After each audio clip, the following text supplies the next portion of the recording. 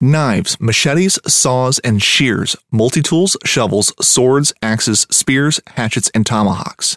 If it cuts, snips, slices, or chops, Midway USA has it. Find great gift ideas in our huge selection of pocket knives and other everyday carry folding knives. Make a statement or create a family legacy with one of our top-of-the-line hunting knives. We've got a great selection of manual and electric sharpeners, too. For just about everything for the outdoors, check out MidwayUSA.com. This upcoming concert season will be all about the boots, and Tecovas is your stop for the best in Western style. Tecovas has seasonal and limited edition offerings this spring and summer, including men's and women's boots, apparel, hats, bags, and more. All Tecovas boots are made by hand in a time-honored tradition with timeless styles that are always on trend. And Tecovas has first wear comfort with little to no break-in period. It's hard to find this level of comfort paired with this level of style.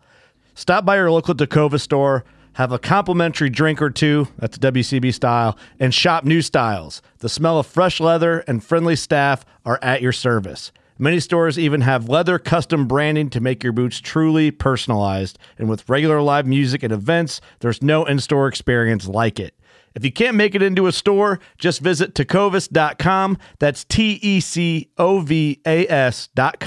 They offer free shipping on all boots, as well as free returns and exchanges, and ship right to your door. Go to tecovas.com and find your new favorite pair of boots today.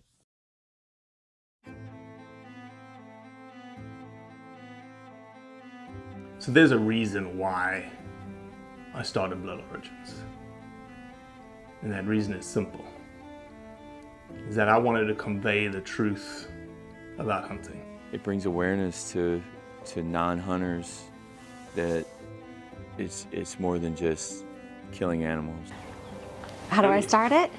Brittany. My name is... Does my hair look okay? It's fantastic. My name is Mike Axelrod. Start again. Yeah, I hated it too. Braxton, you said something in the car to me. You said that you were living on borrowed time.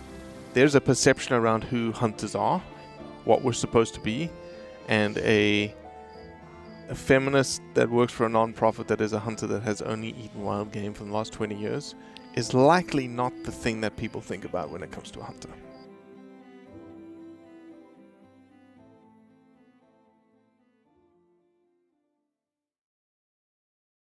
In the cave, drinking bourbon.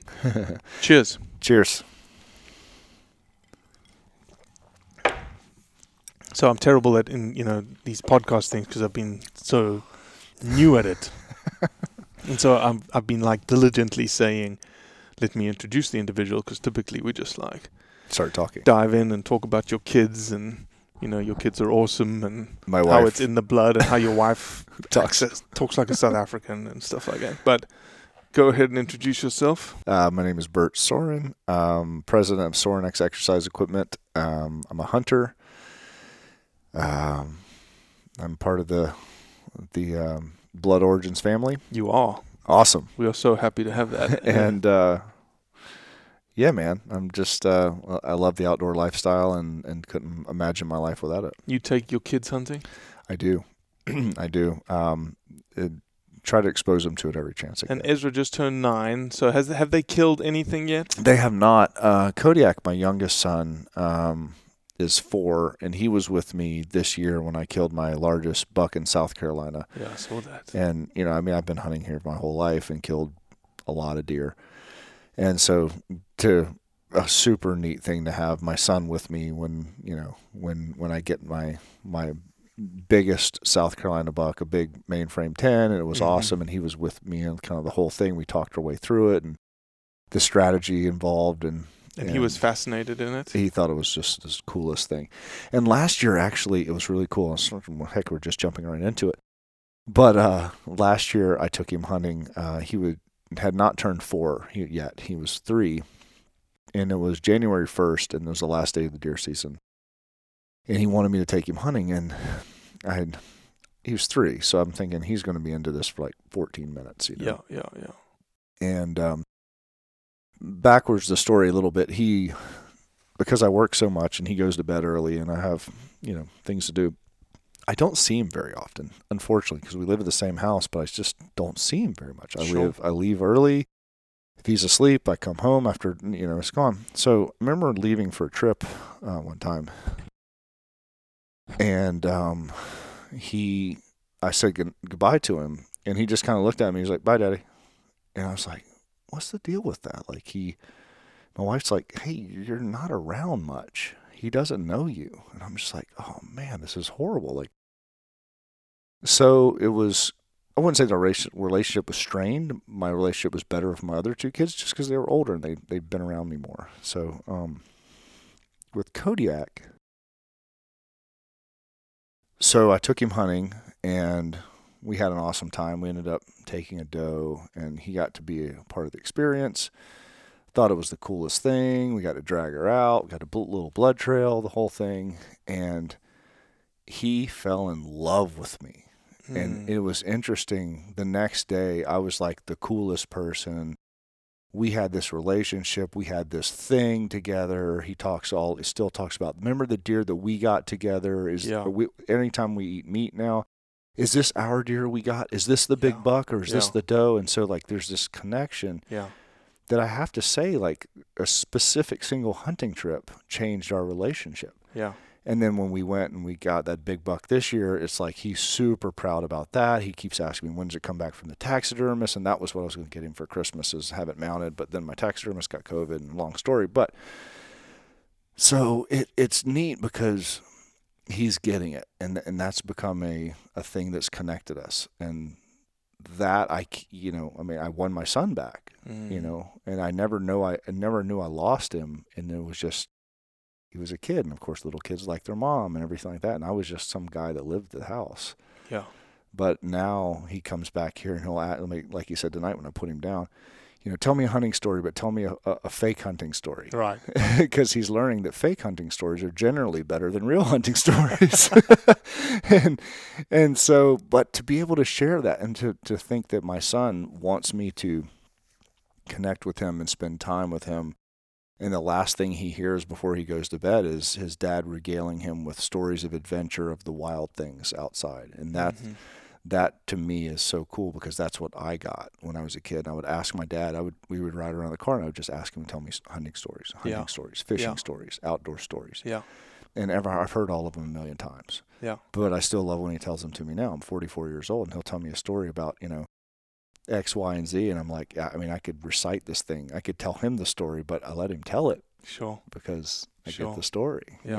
And so, that's the long answer to, my kids are starting to hunt a little bit. What if Kodiak, when he's 30, has a grandkid, he has a son, right? Your grandson, and he can't hunt?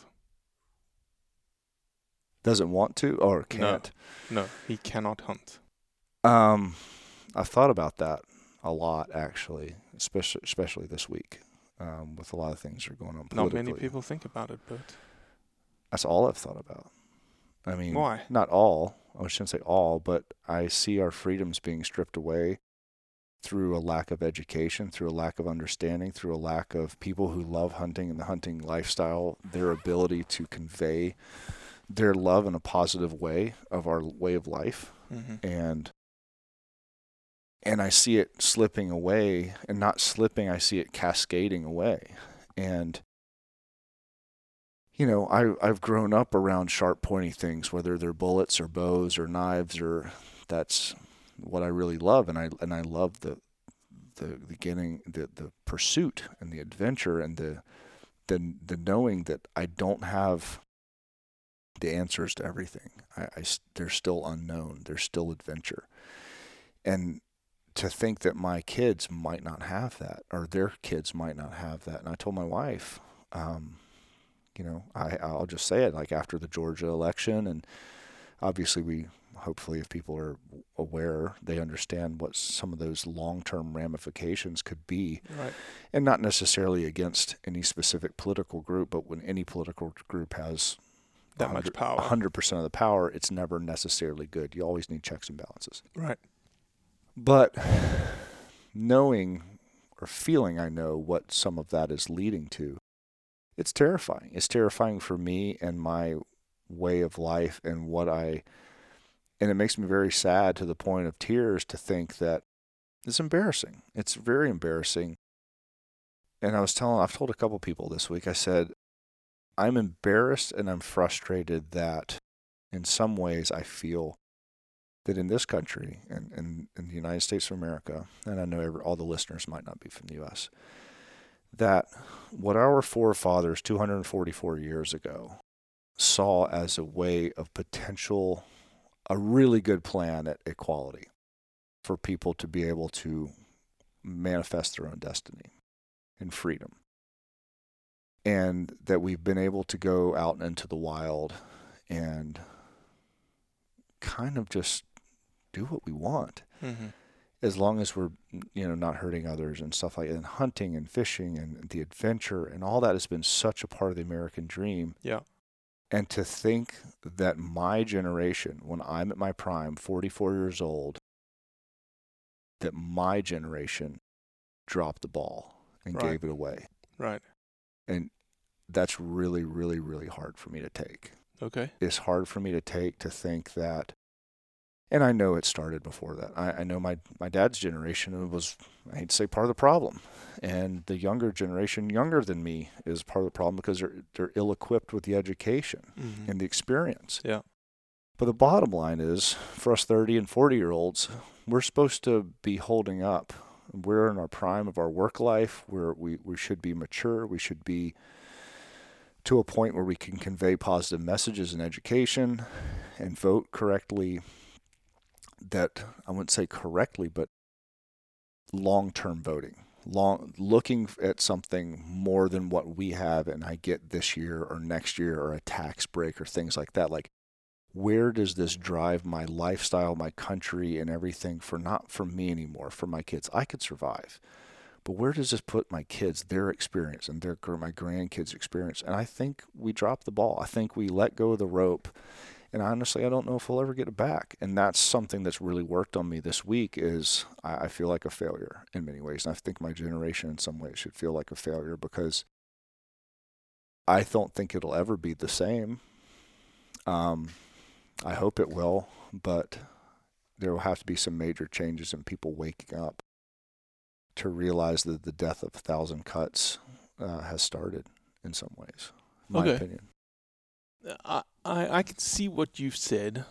I will say I'm not that much of a doom and gloom kind of guy. I'm glad, because you've been in a different country, and I'm just hoping I'm seeing it wrong. I'm praying that I'm seeing it wrong. No, but I think the way that you're looking at it, the way that you're framing it, the way that you're scared makes you more aware. It makes you hypersensitive to the things that you love so much. And today, the thing that took hold with me today in the conversations that we've had today has been one single word. What's that? Foothold. In that, there is things that are beyond our control. Right. I believe in the political spectrum that we live in, I get the idea that you have a voice, you have a vote. Okay, I get it. But now, in the situation I'm in, the situation you are in, there is no more voting, i.e. it has happened. Yes. And so, what can we do? What can we do to ensure the appropriate footholds are put in place? Or, actually, a better question would be, what can we do to ensure that the footholds that are inappropriate are not put in place? That is the key. Yeah. Okay. So, what is that? What are those footholds that if we see in the next 2 years or 3 years almost spread, and not spread like a cancer, but spread into our community, take hold in our community? Right. Well, I think we'll probably, based upon our conversation, define footholds and how define it for how me. you and I were talking about it. And so something I talk about in my company is never give anyone footholds, and that's in business negotiation. It's in anything. You'd never want to give anyone not on your team any kind of angle. If you're like a wrestler, you never want to give them the angle on you, right? You never want to give them an opportunity to grab hold to you and leverage you. And that doesn't mean you're doing anything nefarious. It's just an advantageous positioning. Right. So and I would say the opposition here, right, the competition, right, here is the people that do not want to see hunting happen. That is accurate. And again, potentially not by the fault of their own. It doesn't make them bad people. It makes them potentially, there could be some bad people in there, but I don't want to necessarily paint them as that. Maybe they could just be uneducated or inexperienced. Mm-hmm. So if I was to say I don't want to give footholds to that community, then that means I tell my guys, run a clean race, run a clean game. So what are some of the characteristics of that clean race? Clean race is be the best steward for the hunting community possible. Don't belittle people that don't understand. Don't sneer at them when they say stupid things per se about hunting. Educate them. Talk eloquently. Listen to them. Listen curiously to their questions. Answer candidly but with tact. No need to belittle someone because maybe they just don't know. You were talking about the young lady from Kenya who had asked about, do Americans kill elephants and then they go and they sell their tusk for $70,000 and all this other stuff. It's like, whoa, that's not even a thing. That's illegal. That's not what people are doing. But yeah, answering in a way that is, hey, let me explain to you the real deal, and instead of answering, are you stupid? What's wrong with you? You're a moron. You're evil. You're this or that. Because all that does, as we found from geopolitics, is basically radicalize your opponent. It's not to get too much into wars and things like that, but let's just be honest. If someone comes over and kills my dad, you're going to radicalize me to come over and try to kill you in 20 years. It's just kind of how it works. Mm-hmm. You don't like, oh, cool, you killed my dad, and then you gave me a pamphlet. I'm good now. That just really doesn't happen. So we're not talking about killing one another, but just the social killing or verbal killing, that needs to stop. It needs to stop openly belittling and saying that people are morons because they don't agree with you. I would assume, sorry to interrupt you. Sure thing. I'm assuming you're talking about your rhetoric to the competition. Yes, correct. But what about the rhetoric internal? That's a hard one to police. Why don't we police each other? Why is it there's this stigma and this dogma of hunters not being able to point the finger at another hunter? I have my reasons for it, why it happens, but it's like there's this stigma about, no, you just don't do that. Well, because I think we believe we're the minority and any type of infighting is going to weaken our position globally. Totally agree. And what people need to realize is, kind of like in my company, with my top brass of managers and all these people, the thing is, we could argue all we want and yell and scream and do whatever we're going to do behind closed doors. But when we open that door and walk out, we're a unified front. This is what we're doing. We all agree, whether you agree or not. If we've already agreed, this is what the unified front is. And that's where I think people need to understand, like, hey, we could sit around and have a beer at hunt camp and disagree. In fact, I hope we do, because we'll come up with better solutions if we actually listen to one another. Right. Candid and curiously listen to one another about hot topics, whether it's high fence, low fence, trophy hunting, wolf hunting, whatever hunting. It doesn't matter. Like all of that, now there's a thing like a suburban hunting. Urban hunting and stuff like that. And hey, I'm cool with it as long as it's legal and whatever. As long as you're getting to enjoy hunting, I'm not here to tell you my hunting style is better than your hunting style. As long as we both enjoy it, we do it legally, and we don't do it that puts a black eye 100%. On what we love. 100%. Right? And we just need to get past these guys are a bunch of so-and-sos because they X. Hey, man, listen, there ain't enough of us to do that. So if we're going to argue about it, let's argue about it in hunt camp, come to a conclusion. But when we walk out this door, we are pro-hunting. We're policing our own. We're having the conversations. We know we want to make this experience with the general public better. And that's the only way we're going to do it. We're not going to do it by fighting one another, by doing stupid things out there, by poaching, by just, of course poaching's an obvious, but that should be like, we shouldn't have to talk about that. Right. But sometimes you guys got to talk about things like that because you don't talk about something enough and it gets done because people didn't talk about it. So that's where I would say that hunters need to start supporting one another, but also have the hard conversations. But that goes back to what we were talking about earlier today. Not enough people have the hard conversations about any topic these days. Thus, they lose amicably. Thus, they lose the art of having a conversation. Right. They ingrain the art of arguing, and then just raising their voice to yell over the next person. Mm-hmm. So rhetoric being obviously a foothold. Rhetoric to the competition. Totally. Rhetoric internal. You mentioned poaching. It's funny, I noticed, I think it was out of Oregon, there was a news article the other day that a hunting association had put up a reward to find poachers. Wow. A bunch of elk had been killed. Sure. They were trying to figure out who did it. Hunters band together and says, hey, we've got now $5,000. We're putting this $5,000 up to find these guys. Wow. That's another foothold. Right. It's interesting in a few ways, right? Go ahead. Well, I'm interested in what you mean about the foothold. I want to hear your depiction of it. I think it's a perception foothold. Okay. And that perception foothold is that, one, we're not poachers.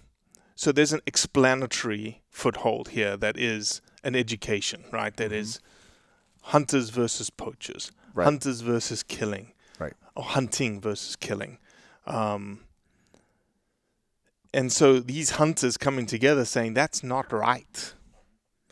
This isn't us. Right. Whoever this is, we don't even call, that isn't hunting. Right. And so because we care about wildlife, we want to find them. Sure. 100%. It's the equivalent of, someone who's really into marriage calling out an adulterer. Like, you said you were going to play by the same rules as everyone else, and you're ruining it for us. Stop it. Mm-hmm. But unfortunately, it's a bad black eye on everyone, and that's kind of the thing. Is not only are you hurting the game, you're hurting the population, you're hurting the other hunters, and you're hurting all of our abilities to do what we love to do if you screw it up for us. Yeah. And but those are huge footholds, right? But I think the social footholds are probably the biggest one because let's be honest. At least my theory is most people who are probably feel a certain way about hunting, they don't know if a guy night hunted a deer or not. They don't know anything about the actuality Correct. of poaching. They don't know the laws. They don't understand the laws. They don't understand seasons. They don't know any of that. So really, there's a part of me that says, yeah, that needs to be policed within our own group. But the other part of it's a more outward-facing approach. Like, how often are you cooking venison for those that are non-hunters and educating them about it? And not making them feel bad about it, and having good conversations that are non-judgmental and educational in nature to people that would have never that don't even put hunting on the radar of things they think about. Not even the antis, just the folks that are your neighbors that never thought about hunting ever. Right. And they see like this crazy guy leave his driveway a bunch of times in the fall dressed in camo. And they're like, I don't know, some weird dude over there. But then, one cold, rainy day, you bring them a pot of chili. And you're like, hey, I really hope you enjoy this. And here's a sleeve of saltine crackers to go with it. And, just bring the bowl back whenever you're done. I hope you have a great afternoon. Right. I'm like, man, that guy's pretty good. And they're like, gosh, that chili was great. What was that? Actually, I, killed that doe a few days ago with my bow. Oh, really? Wow, that's cool. Like, That's the stuff I believe people need to be doing, and showing that we're a thoughtful, intelligent, feeling group of people that are willing to share the bounty of what we have, and aren't running around just laughing like the Disney character would want us to, and just basically blazing away at everything on four legs. 100%.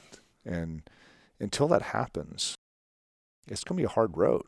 Mm-hmm. It's going to be a hard road. It's not even the antis I'm worrying about. It's the people that don't know. That don't, the middle ground. The majority, the non-hunted majority. Right. Yep. And they're not even, right, they're not the anti-hunters, they're just the non-hunters. So that's like the swing state, which is like 80% of the population that just don't even think about it. Yep. But if they were to ask and they're like, what do you think about hunting? It's going to be a total emotional issue to whoever's standing in the room. Or whoever got touched last by whatever they got touched by. Did they get touched by the guy bringing them chili? Or did they get touched by this viral video that came through social media that just happened to pop up on their screen because it's hit 500,000 views of some rednecks chugging beer down the carcass of a deer? Correct. 100%. 100%. And realize that every time you do that, you're screwing your chances of your kids enjoying the same thing you're enjoying. So that's the last. To me, I completely agree. I think that there's two major footholds. Mm-hmm. That, as you say, we do not want the competition to get a foothold on us. Right. Rhetoric is one of them. Mm-hmm. The other one is imagery. Yeah. And imagery, especially today in the social media age that we live in, that's only going to get richer. Oh, man. Yeah. I agree. And it's partly because of just the desensitization of society, right? You look at, say, 100 years ago or even 50 years ago, death was a part of life. Correct. More so. People lived on farms. They cut the heads off of chickens because that's how they ate tonight. Cows died, dogs died, things died. 100 years ago, kids died, unfortunately. Death is a really sterile thing now for most people. They don't interact with it.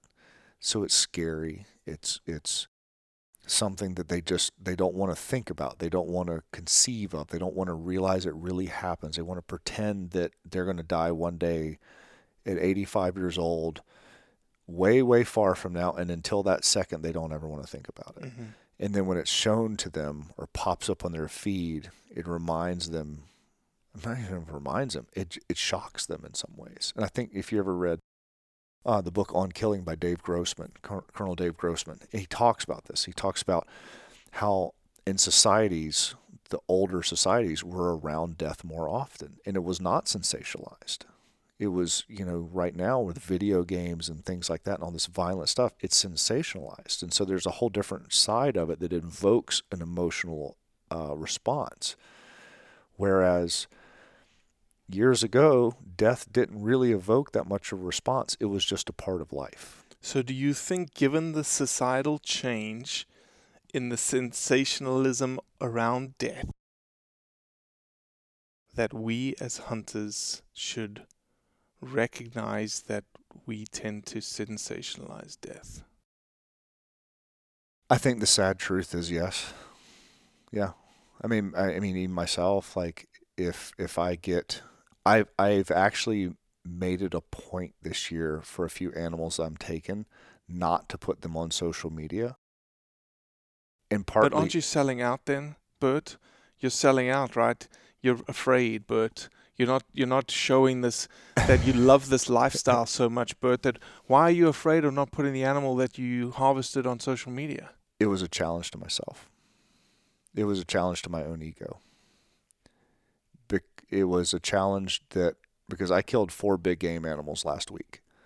And it was, do I need for my own ego to show that? It's a very good point. And I said, if I feel the need where I have to keep flexing on that to show that I'm good at doing this, have I lost the point of doing this? And yeah, it's almost like leave your phone in the car and remember why you're doing this. Remember why I'm doing this. And I said I was going out because I was trying to harvest some does at the end of the season because I'm trying to feed people at Winter Strong. That's why I'm going out to do it. I love hunting. I enjoyed it. I enjoyed, the whole strategy and everything.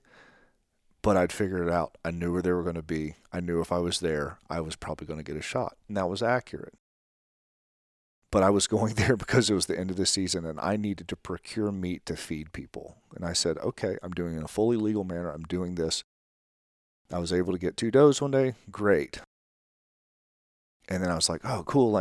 Take pictures. I took the pictures. I did the full thing. And then I kind of went, what am I doing right now? What am I doing? Did the deer not look big enough in one way, or did this, or did that, or some mud, or maybe there was some blood on its mouth, and maybe people will freak out, and I'll get a hard time about that, and maybe they don't care if it's a doe, and then I'm like, well, I already posted a picture of a hog I shot earlier this week, and I didn't even post a picture of the one I shot with my bow this week because of, and it's like, and I've kind of went, hold on a minute, am I doing this to show people I'm good at this? Or am I doing it because I really love hunting and I really need this meat because I know how many deer I need a year to feed my family and my friends, and I'm doing that. Dude, you're nailing. So the way that part of it was a challenge. It was just a challenge to myself, and honestly, it was hard. It was hard because there was a part of me, my ego, that I have to have a realization about. That was like, dude, I shot 4 animals this week. Yep. And I still worked a 45-hour week. I figured out how to get it all in. This is great. And right now I'm having to check my ego of even telling you this. But it's the reality of it. And right. but part of me, and this is me being cathartic, going, I had a hard time with it. Because I'm going, okay, is this good? And then I thought about, is this good for hunting? Is it bad for hunting? Is it good for my personal image? Is it bad for am I a bloodthirsty guy that people are like, dude, what are you doing? Or are they going to go, well, Bert doesn't even work anymore, or all this other stuff. And I just said, you know what? I'm going to put them in the freezer. Mm-hmm. I'm going to go up. I'm going to cook dinner for my kids. Guess I'm going to go to bed. I'm not going to say anything. Yeah. I'm just going to go to bed. And that was nice. And I kind of went, wow, I didn't do it for anyone else. There was no pressure. And it was nice, and it was something I'd like to experience more. Because being in the outdoor industry, and I hate to even say it that way, because I don't really think I am, but I guess I kind of am now. Right. There is a pressure associated with. Right. If you're a hunter and it's hunting season, you need to be showing up with things because you keep going out. You're not coming back with anything, so you must suck. Yeah. And we talked about that earlier tonight, right? Mm-hmm. Like, on a 5-day hunt, the first day is fun, the second day is a good time, the third day you want to have success, the fourth day you're getting a little bummed, the fifth day you're like, hey, I'm stressed. Exactly. And why? Because we say, well, I just do it for the experience, I do it to be outside, and I've said before, if that's the case, why don't you just go hiking? Or then don't put bullets in your gun, if that's what you're thinking. But I have to realize I'm a predator. I have that in my genes, and I like that, and I'm okay with it. But there's also, I hate to say, there's ego. There's ego involved. I'll say this. I think what's the most important thing that anyone can take away from this conversation is this. Is to me what I just heard is the counter to ego, which is thought. You thought through things. You thought about, what's this going to say? What is this going to be? How am I going to be portrayed? How is it going to be seen? All those things are thought patterns. And I've said this for a long time. The savior of hunting is people thinking. That's all it's going to take, is for people just to give a little bit of thought. And thought comes in the way of imagery. Sure. How I post, what I post. Thought comes in the way of comments and context. Context is everything. Of what is it that I'm showing? Why is it that I'm showing it? Yeah. Thought 2, not posting that thing that will probably inflame a bunch of people. Yeah. But be seen cool To a certain to population. the internal hunting fraternity Right. themselves, for a segment of it. Sure. Yeah, and those things went through my mind, and you know, there's some hunters that I think we talked about earlier that I look up to because, well, I mean, they're good at it. I mean, if I was a football player, I would look up to the football players who were the best at it. Sure. If we've all decided that this is what we're trying to do, the guys that are best at it get looked up to. And there's some people that you're just like, man, like, you're kind of doing the math. You're like, I think that guy's killed like 4 giant bucks this week. He's just on a tear. You know, he's gone to 3 different states. He's done this, you know. It's doable, and they're setting up the, you know, the whole thing, but you're just like, man, this, and there's a side of you that goes, I want to be able to do that. I mean, I'm from the strength world. It's an ego-based world. That guy's strong. I want to be strong.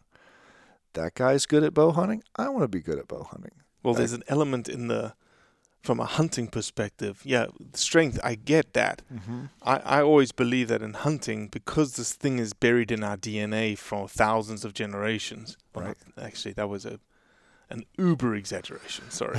Right. For generations. And, you know, the whole idea of hunter-gatherers, hunters bringing the meat back to the tribe, and Of course. the men feeling you're going to get Bringing home the bacon. Yeah, bring home the bacon. The women are going to look at you a little differently because you brought home the Sure. meat. The other guys in camp are going to feel a little jealous. Well, I want to outdo this person, this person. It's just inherent. Yes, it's as old as the earth is old. It's just in there, right? But they didn't have to worry about what you just described, which was the desensitization. Oh, sorry, the sensitization Yeah. around death. Yeah. That society is in. And that just, again, it comes back to thought, thinking, and knowing that. And I guess this is the point of this podcast, is that people listening to it, iron sharpening iron conversation, 2 guys going at it, thinking through what this thing is. Just running it through because I don't have the answers, and I love the questions because you're making me really question my motives, which is the key to all this, right? Well, see, this is, and you'll appreciate this because you're in the business of selling stuff, okay? One layer we haven't talked about is the whole marketing brand industry that is hunting. Right. And there is, you know, there's no qualms, ifs, ands, or about it. And that was the whiskey talking. But That's what I'm getting more right now. I got to get on your level. is that we are in the position that we are in today because killing sells. Yeah. Bad hunters don't get reviews. No, and the bow that kills the best, the bullet Sure. that kills the best, the rifle that kills the best, the arrow that kills the best. Optics, the whole 9. That is what our industry has focused on for 25 years. And honestly, this whole thing, and whether it's, I hate to say, strength training or outdoors gear, it's always on high performance, right? High performance and high performers are the ones we're always drawn to. I don't care if it was the Kentucky rifle 150 years ago. That was the best shooting rifle at the time. So it's always high performance. Well, unfortunately, it's high performance, but it's created this idea, and our other South African has joined us for this podcast. We have a South African lady walking in right now. But it has created this ideal that this is what hunting is. Yeah. This is what you need to show. Right. This is what needs to be portrayed. Yeah. And it is an internal verification exercise that never considered what the non-hunting public thinks about hunting. Up until recently, you're exactly right. Who's thinking about it recently? Well, you have to, in my opinion, you have to based on political, based on marketing, based on social media. But would you? Would I exactly? Would Sorinex think about someone who doesn't even enter into the weight realm because of what they think about what weights does? Now, look, this is a very hypothetical question. I love it. I love it. Hit it. Because that's what essentially the marketing associated with these hunting industry brands, if they want to be around, and this is it's difficult to attach it to the weight company because your lifestyle is not going to go away. Right. The hunting lifestyle could go away. If the hunting lifestyle goes away, all these brands that live in that space go away. Go away. Yeah. So That's why are the terrifying. brands not thinking about, holy shit, in 10 years' time, we're about to lose our business? We're about to dry up our whole source and our ability. Yeah. Why are they not thinking that way? I hope they are, but based on your question, I bet they're not. I bet they're not en masse. So, as a businessman, let me Yes. ask you this question, because I'm not a businessman, I'm a scientist. You like swamps. I like swamps. How does someone who wants to sell a product, who needs to sell product, Mm-hmm. think about that thing that we know is hovering in the background? It's almost like the boogeyman in the closet. Yeah. That if he comes out, it doesn't matter because we can't sell anything anymore. But you've got to. Do you hear what I'm trying to say? It's two dichotomies, right? I've got to sell this thing to the people who already believe, and at the same time, it's a double sales pitch. I mean, in many ways, in my opinion, because you almost have to be very cognizant on, let's say you're in the outdoor industry, and this is just, I've had some bourbon, this can make no sense, you could edit it out. So if you're in the outdoor industry, you would be smart and behoove you to sell to the hunting public, right? You have to. That's who's going to purchase things right now. Yeah. But I would kind of argue a similarly large sales pitch needs to be to the non-hunting public that's probably never going to buy from you. You just don't want them to attack you. 100%. That's the people that you have to, I wouldn't say disarm, but in some ways disarm. Correct. And make them go, hey, you're a cool neighbor. Maybe I don't necessarily love what you do, but you're a cool neighbor. Digging it. That's your thing. This is my thing. I'm into stock car racing. And you're like, right on, man. Enjoy your stock car racing. I'm going to hunt this weekend. See you at the shopping mart. Sure. So yes, I would say it's probably just as important for the long-term hunting industry to make sure that those people that could punch holes in the ship and get footholds on the industry as a whole, those people are somewhat, I wouldn't say placated, but they're at least educated, because they're not stupid people. They're maybe just uneducated or inexperienced. And so if you were able to say, hey, I'm sure you've had the same conversations. I talk to people, they say, well, I hate hunting. I said, okay, my first question to you, do you eat meat? Correct. Right? That's the easiest one. Easiest one. Because 90% of the people are going to say yes. You say, okay, well, I understand how you might feel emotionally. And I literally had this conversation with someone on Facebook a week and a half ago. I posted a post about my dad's bear. Girl I went to school with since first grade. I hate seeing this picture, and I just asked her, do you eat meat? And then she's like, well, yes. And I said, okay, well, although it might not be a great emotional feeling to see a dead animal, and I kind of went through the whole thing that the intent, if you're going to eat meat or to consume sort of animal product, an intentional killing of that animal has to happen at some point.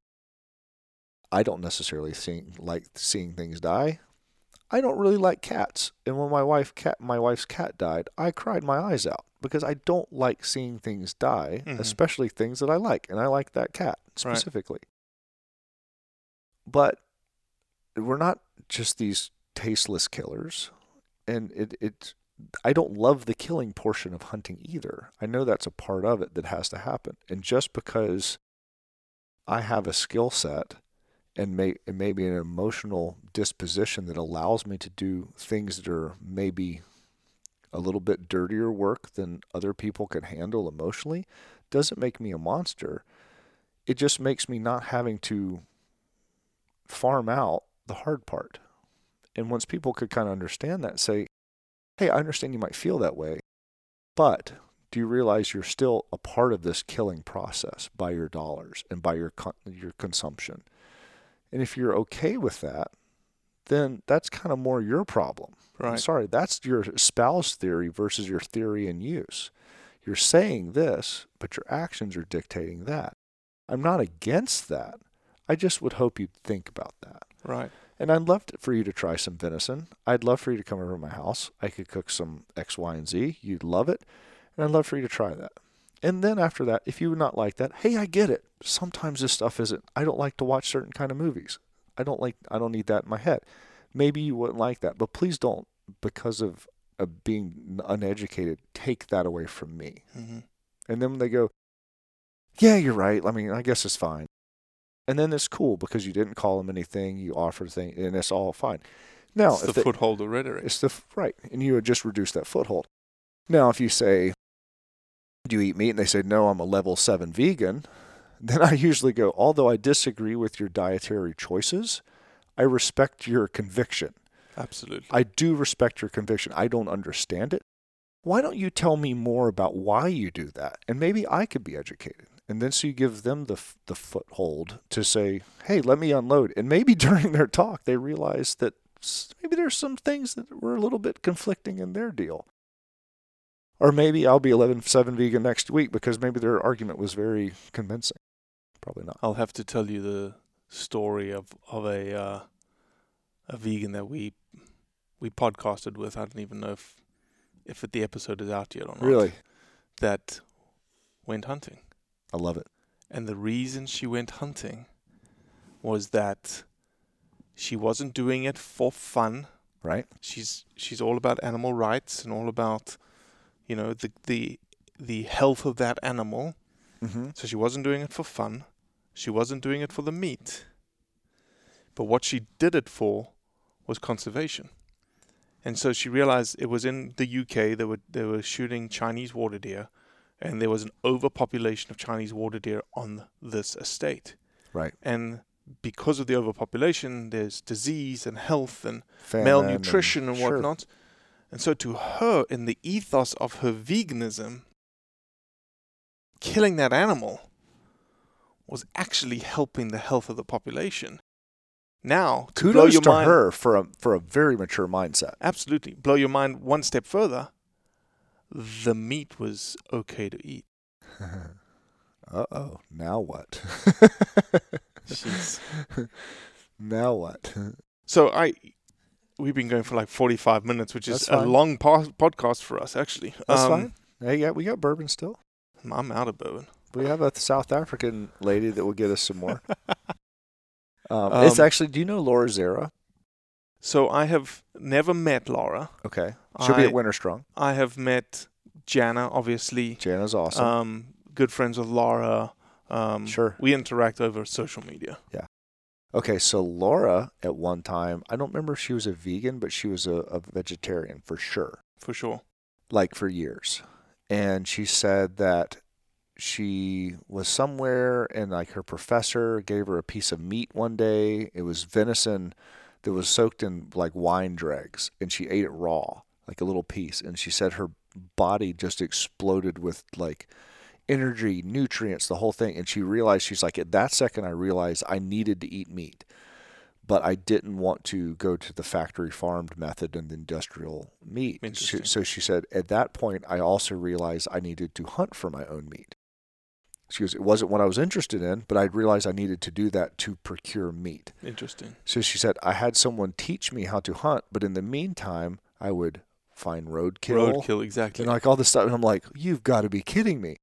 And to the point where she got to the point where she was persistence hunting, you know, which is walking after animals and chasing animals for 10, 20 miles doing it the hardest way humanly possible, to napping her own arrowheads and bow hunting and the whole nine. And now she's a very proficient hunter and very active with it and stuff like that. But I thought that was such a very organic way to come about that, to say flowchart from A to B. I'm this, that changes, I need meat, how am I going to procure meat? And then just go down the flowchart and not be so dogmatic in any of her thinking to not take on board new information. Right. Yeah, it's amazing, man. And, I think way too much about thinking. And I think I just said think like 5 times in 2 minutes. That's the fine. bourbon speaking. You get extra points. To put a fine point to this conversation, I think allowing footholds to be put into our lifestyle is something we all need to be thinking about. Yes. Constantly. And even though to us, it is a little bit of a competition internally to the hunting industry. This is, I shot this buck, you shot that buck, it's bigger, it scores much more, yada, yada, yada. If we could just think through the prism or the lens of a non-hunter, that's the key. I think we've got the opportunity to save this thing that we love. I agree. When you stop trying to compete, you're right. Stop trying to compete with one another. Guess what? I don't need to tell you how much I love hunting. You love hunting too. You already know it. Mm-hmm. You already know if we're sitting here that I love hunting. Cool. We're both good at it. How do we make sure that the people that aren't so sure about what we're doing are at least cool with it? They're at least neutral, and at least respect what we love, and that we have a right to do it. And it's part of our heritage as humans. It's part of our heritage here as Americans, and those all around the world have hunted. I mean, there's no country that hasn't had a great history in hunting. I mean, what do they say? Like, if you're here, some of your ancestors were great hunters. And I know I was talking to one gentleman, and he said, they asked him what it's like to be a hunter. He said, it's like to be human. It's part of it. Well, those are some good final words to put a fine point on this podcast. South African, good? Perfect. All right. Thanks, Bert. Thanks for having me. Well, that's it for today. I appreciate you listening, as always. Leave a review, share it with your friends, and most importantly, do what's right to convey the truth around hunting. A life that has the stories to back it. A life to be proud of. It's a Winchester life. Yeah, baby. 6'8" Western. Oh, mule deer, baby, right there. Tune in every Tuesday at 7 p.m. Eastern on Waypoint TV. In Wild Country, rules were not created by man. Don't miss Wild Country. Wednesdays from 7 to 11 p.m. Eastern. Presented by Primos. Speak the language. Waypoint TV, the destination for outdoor entertainment.